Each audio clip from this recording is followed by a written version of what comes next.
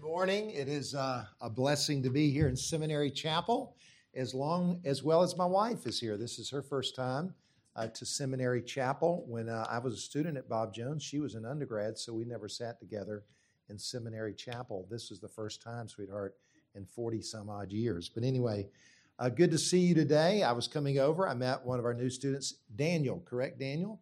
And he was telling me he was coming to the chapel, and I was like a student that's cramming for an exam. I was cramming my notes as I was walking down the breezeway, and I asked him where he was from. We had never met, and I asked him, I said, well, how'd you get to Bob Jones? And he said, well, I Googled, was it a conservative seminary or college? Conservative Christian institution. I'm glad we made the list, and so glad that you're here and that you're studying. I was thinking this morning of my gratitude as I was preparing this message for my professor when I was a student here, Dr. Stuart Custer. I had him in the summer of 1978, and that was back in the day when people actually went to summer school. And summer school here was 1 month, and the class was a 3-hour class. And so I had Dr. Custer first session, which was June, and it was Methods of Bible Exposition. And we had 3-hour class, and I had to turn in every week 3 expository sermons, Monday, Wednesday, and on Friday. Second semester of summer school, I took not only Methods of Exposition 2, but I also had the book of the Revelation. So from 9 to noon was Methods of Exposition, and 1 to 4 was the book of the Revelation. I had Dr. Custer for both classes, and he was notorious for never giving you a test. You just had to write sermons. So I had to write 3 Methods of Exposition sermons that month of July per week. And in the book of Revelation, I had to write 2 sermons a week. So I was writing 1 sermon a day for 5 a week for 4 straight weeks. And I'm so thankful that I experienced that suffering and misery over the summer because it prepared me to be the president of Bob Jones University. And so I got the note on Friday that I had chapel this week. And so this has been a Stuart Custer week preparing for this message. So 1 Timothy chapter 2, we're going to look at verses 1 through 8 this morning. Paul writes, he says, I exhort, therefore, that first of all, supplications, prayers, and intercessions, and giving of thanks be made for all men, for kings, and for all that are in authority, that we may lead a quiet and peaceable life in godliness and honesty, in all godliness and honesty.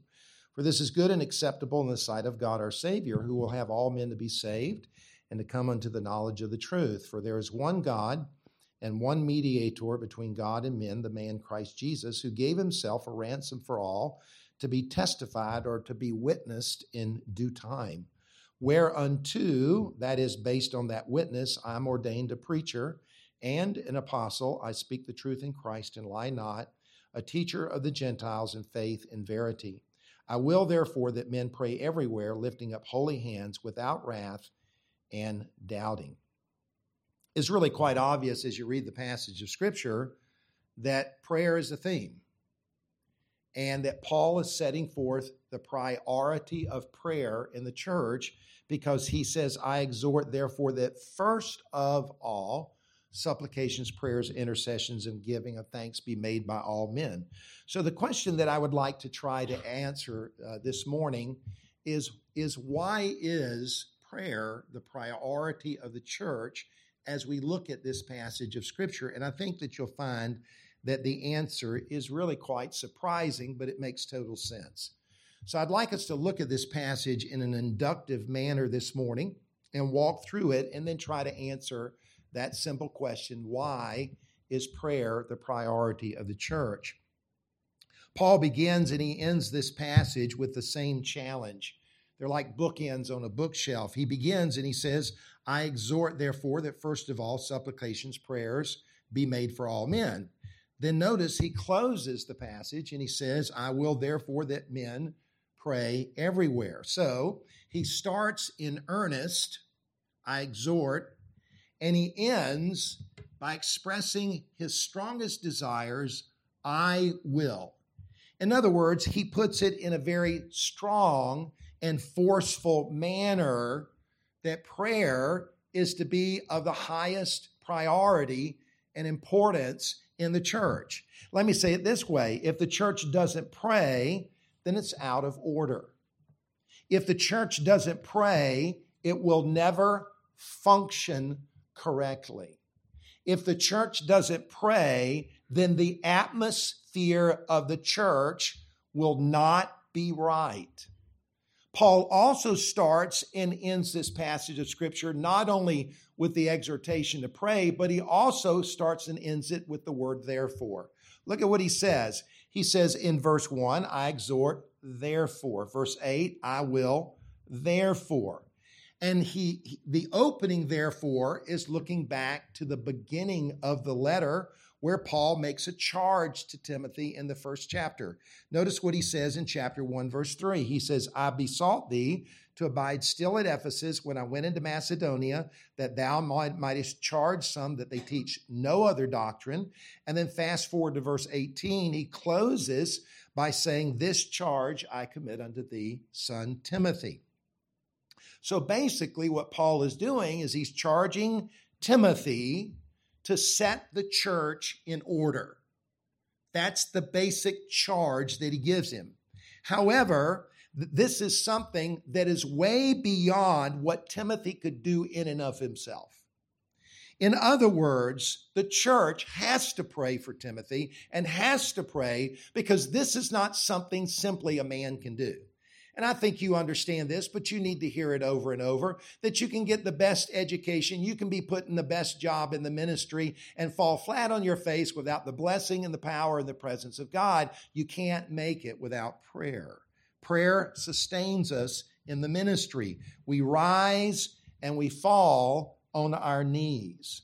And then notice the closing, therefore, in verse 8. He says, I will, therefore, that men pray everywhere. So he looks back to the way he started the passage, and he concludes with what he began with, making this an emphasis, the priority of prayer in the church. So obviously, the church must prioritize praying. May I ask a question? Does your church prioritize praying? Do you feel like your church makes this of the most important element of the church? Before I came as a student to Bob Jones University, I worked in the summer of 1978 as an intern at my home church in Denver, Colorado, the South Sheridan Baptist Church, and the pastor was Dr. Ed Nelson. I learned from Dr. Nelson the importance of prayer. It was the breath of his life. We always prayed everywhere we would go. I never before in my life had I ever gotten in a car with somebody and say, let's pray. But I did with Dr. Nelson, everywhere we went. We visited the hospitals. It was like a prayer meeting. We'd go in, read the Bible, pray. We'd move on. But what I remember the most were the Wednesday morning prayer meetings that started at 5:30 a.m. and ended at 8:30. I went the first time just to see if anybody would show up. I was so surprised how many men came to that early morning prayer meeting. Not everybody could stay the whole time, but I had never been in a prayer meeting for 3 hours. And I remember going to church on Sunday, and my expectation level was off the charts because we had been praying for the Lord's blessing, and we came to church expecting something to happen. Paul sets prayer as the priority of the church, but why? What's the reason behind it?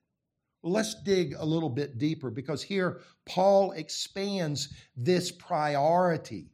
And he first of all, he mentions some of the elements of prayer. He says in verse 1 and 2, supplications, prayers, intercessions, thanksgivings. These are all basic words for prayer. Prayer, the word for prayer itself is basically our approaching God. Supplication and intercessions are the things we ask for, whether we're asking for personal needs or the needs of others. And of course, thanksgiving is the atmosphere of prayer. It's the salt and pepper on your meat. It's the buffalo sauce on your chicken. It gives you the atmosphere, the spirit. When we pray, prayer is a prayer of incredible thanksgiving to God, who is the great giver. And then notice he mentions the subjects of our prayer. We're to pray for all men, for kings, and for all that are in authority. So actually, we were praying for all people. It's a wide open prayer, but in specific, he says we should pray for leadership. Why? Well, the importance of the authority in our life is almost, you can't measure it. Anybody in your life who has influence in your life is of the most importance to your life.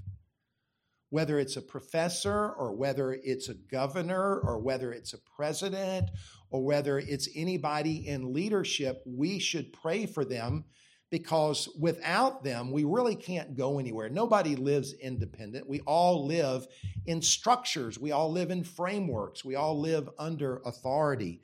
And so we're to pray for those that are in leadership. And then notice he mentions the effect of prayer in our own lives personally. And I'm going to paraphrase what he says here. We read here in verse 2 that we may lead a quiet and peaceable life in all godliness and honesty. I've just paraphrased it, and it said, in order that we may conduct ourselves in a well-ordered, peaceful, and quiet way, both inwardly and outwardly, that reflects a spiritual life of piety and dignity. That's what happens when we pray. By the way, what does that tell us? It tells us of the powerful effects on our life when we pray. Prayerful people are always godly people. Always.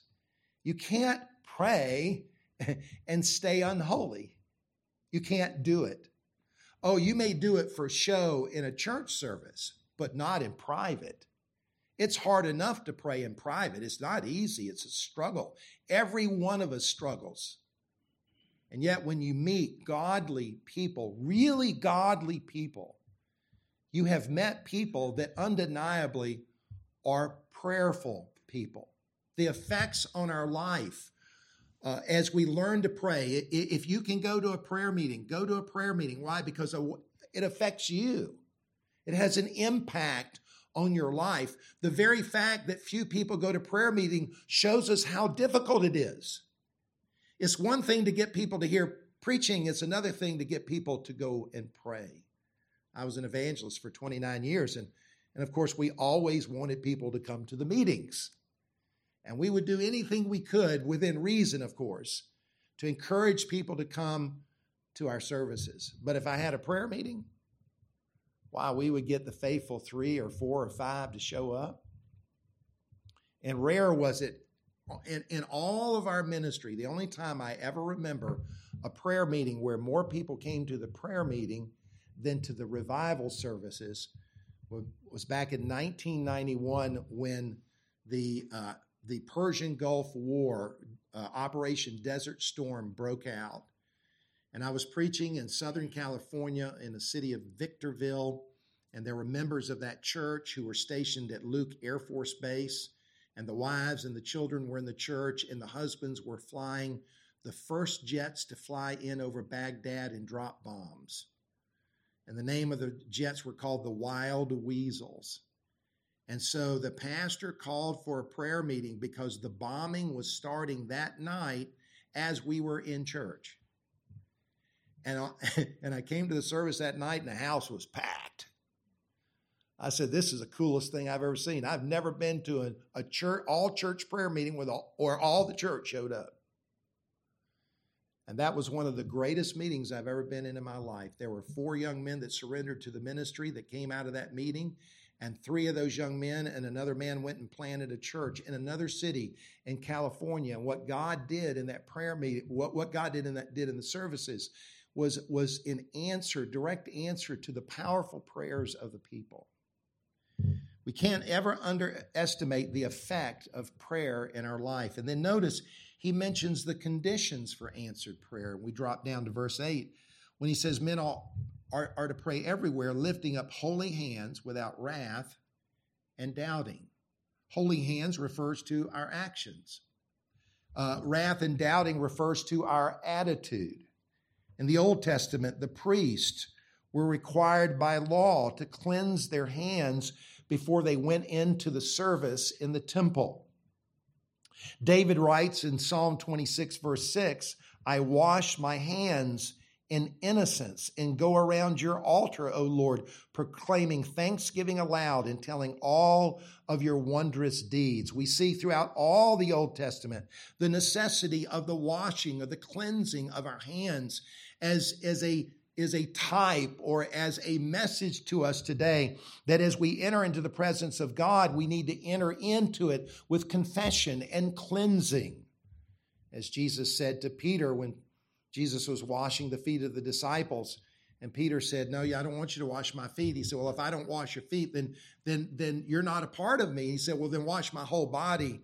And he came back. He said, no, he said, I don't need to wash your whole body. I need to keep your feet clean. We have to keep our hands clean. We have to keep our feet clean. And he's speaking of the spiritual confession of sin in our own life. And then without wrath and doubting is referring to our attitude. The word wrath there is the word for anger. The word for doubting is the idea of constant argumentation. James tells us in James 3 and verse 14 that where there is bitterness and strife and envying in your hearts, this is not wisdom from above. Where there's resentment and rivalry, this is not from God.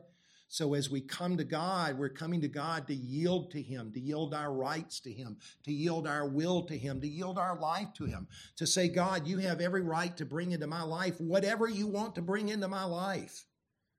And Lord, if you want to bring pain into my life, if you want to bring blessing into my life, if you want to bring burden into my life, what is prayer? Prayer is not getting my will done in heaven, it's getting God's will done on earth.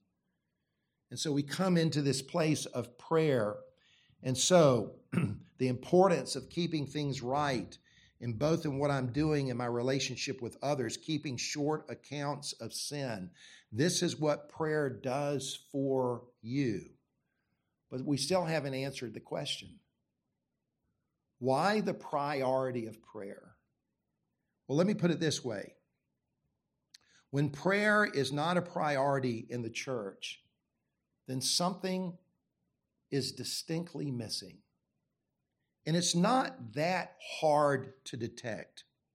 And only prayer can bring this back. What is it? Let's go back and see the ultimate reason for this prayer as we look at verse 3. He says where to pray, and then he says for the reason. Here's the reason. For this is good and acceptable in the sight of God, our Savior. The word good there is the Greek word kalos. And if you've studied the Greek in good, there's kalos and agathos. Agathos is, if I could use the illustration, is reference to a good violin. Good violin, cheap violin. The word kalos is in reference to a good violinist. You can have the best violin in the world. You can have a Stradivarius, but if you've never played the violin, you're not going to make it sound very good.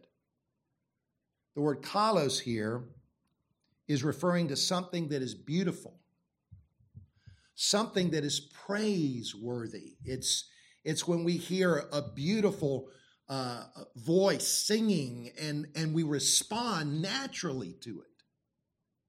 This is speaking of God.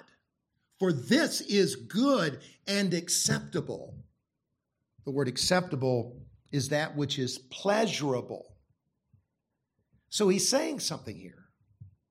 That praying people is both beautiful and pleasurable to God because it touches at the very core of the nature of God.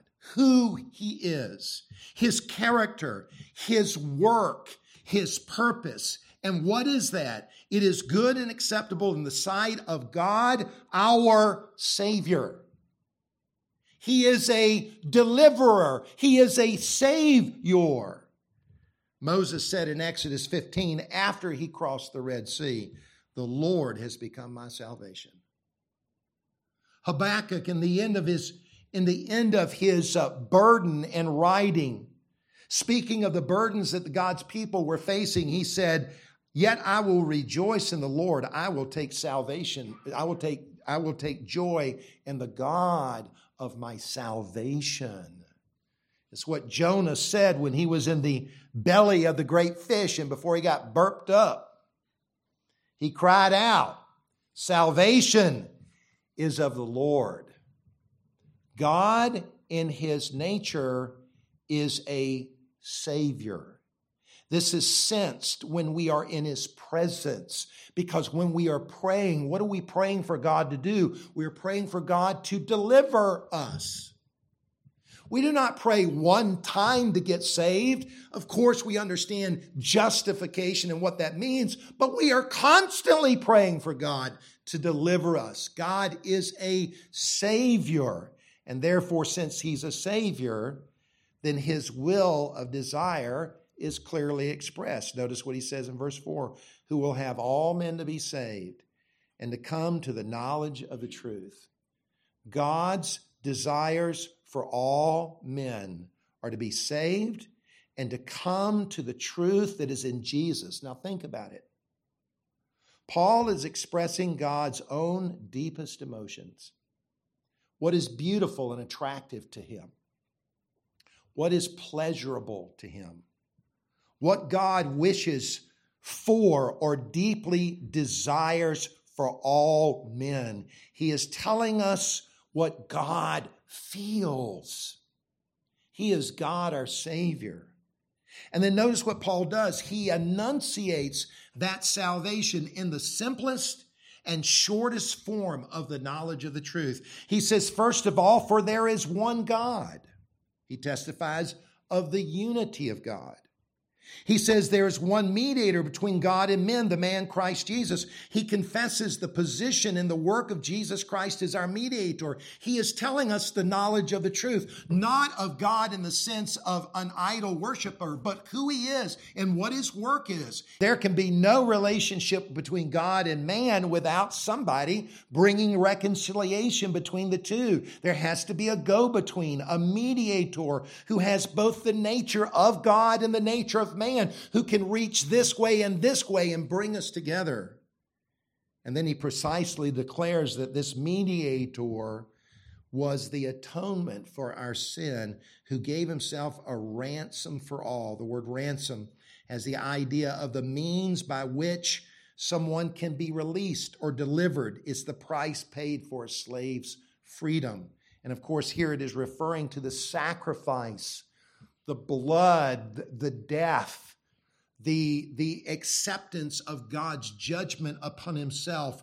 Christ here is pictured as the exchange price on behalf of and in the place of all, on the grounds of which freedom can be granted. And notice he said the logic here is very clear. If the ransom is adequate for all, then God must desire the salvation of all, who will have all men to be saved, who gave himself a ransom for all. Yet does everyone enjoy that freedom? No, of course not. The ransom is sufficient for all, but it is only efficient for those who believe. It has to be appropriated by faith.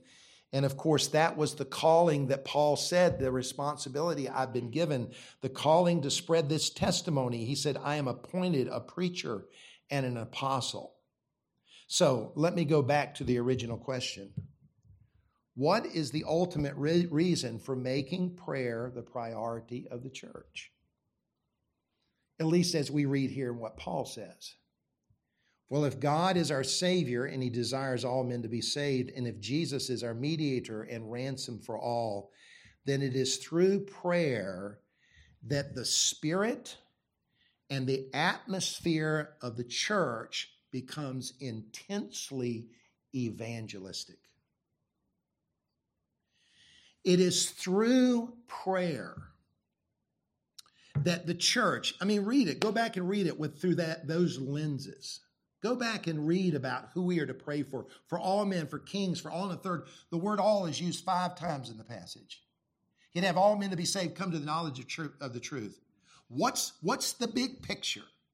What's the overarching look as we look down? We are called to prayer. Why? Because God is our Savior. Because Jesus is our mediator. He is our ransom. He desires all men to be saved. Evangelism, the atmosphere of the church, becomes intensely evangelistic when there is prayer. Evangelism is an atmosphere. I don't hear many people say that today. We said it all the time when I began in the ministry back in 1980. Evangelism is a spirit. It is the spirit of burden. It is the spirit of urgency. It is the spirit of anticipation. It is the spirit of expectation. It is the spirit of joy. You can't see people getting saved without seeing people becoming joyful.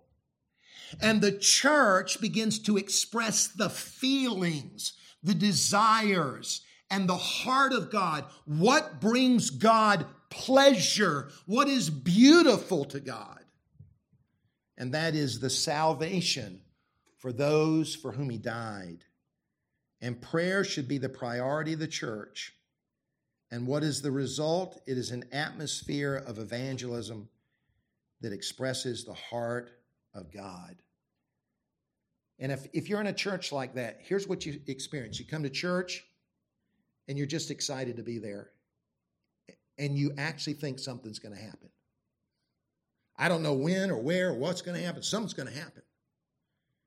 And you go to Sunday school class and people start talking about who they were witnessing to this week. And all of a sudden you come and there's a baptism. We have a baptism next week and 4 people are getting baptized. And I love to go to a baptism service where they actually cheer and clap that people have been saved. You know why? Because in heaven it's a whole lot rowdier. And the reason why prayer should be the priority of the church is because it is the way in which we get into the heart of God, who is our Savior, who gave Himself for us, and it creates the spirit of evangelism in the church. My mother passed away a couple of years ago, and back, I'm going to guess, early 2011, 12, somewhere in that neighborhood, my mother had moved to Columbia, South Carolina, where I grew up, and I said to my mother one day, I said, Mama, you got to go to church. And she said, I'm not going to go to a Baptist church. I said, okay, Mom, I'll take you to another church. So I took her to First Presbyterian Church in downtown Columbia, South Carolina. And the pastor was Scottish. You know, Southern Presbyterians, if they can get a Scottish preacher, they foam at the mouth. And I sat in the church service that morning, and the preacher got up and preached the gospel. And as soon as he was done, my mother turned to me. She said, wow, that man will make you want to believe. And the whole service, you felt like there was this spirit and atmosphere of the gospel message as the preeminent thing, and that people could come and believe. That's what prayer does in the atmosphere of a church. Father, thank you for your word, and thank you for what you've done in our lives. We pray that you will forgive us of our lack of prayer, and help us, Lord, help our churches to pray and to seek you and to pray for kings and for all men and for all that are in authority. And God, I pray that you'll do a great work in our day. Bring a revival of prayer again, we pray. In Jesus' name, amen.